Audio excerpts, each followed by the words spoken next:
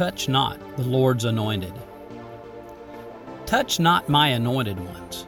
Do my prophets no harm. Psalm 105:15. There is a serious warning here that I fear has not been taken seriously among modern Christians. Touch not my anointed ones. There are all kinds of questions we can ask about this passage, such as, what is meant by the word touch? Who are the anointed? How is harm done? Scripture gives us some context here. When King Saul was relentlessly and murderously pursuing David, twice David had Saul in his sights, completely vulnerable and at his disposal, yet he refused to pick him off. Why? He tells us, "Who can lay a hand on the Lord's anointed and be guiltless?" And, "The Lord forbid that I should lay a hand on the Lord's anointed." 1 Samuel 26:9-11. David understood his place and his limits. Saul had turned his back on God and his jealous attention toward David, yet David refused to harm him, leaving Saul in God's hands to deal with him in his timing. It was principle that restrained him, principle that caused him to be conscience-stricken for doing something as simple as cutting off a corner of Saul's robe, 1 Samuel 24:5. God's timing would come to pass, and Saul's demise would be brutal, 2 Samuel 1:8-16. But David kept his hands clean and his heart pure in the matter.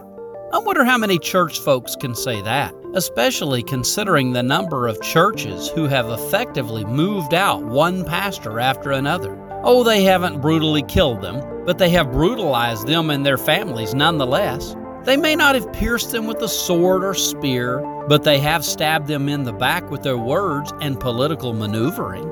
Many church folks today feel too strong a sense of ownership of the local churches they attend, hiring the man of God to do the necessary ministerial work for them. When the man of God gets out of line, tension builds. As tension builds, sides are chosen, and those in power effectively mobilize just enough people to make the man of God's life miserable, to the point where he often resigns willingly, leaving them with the appearance of clean hands and pure hearts.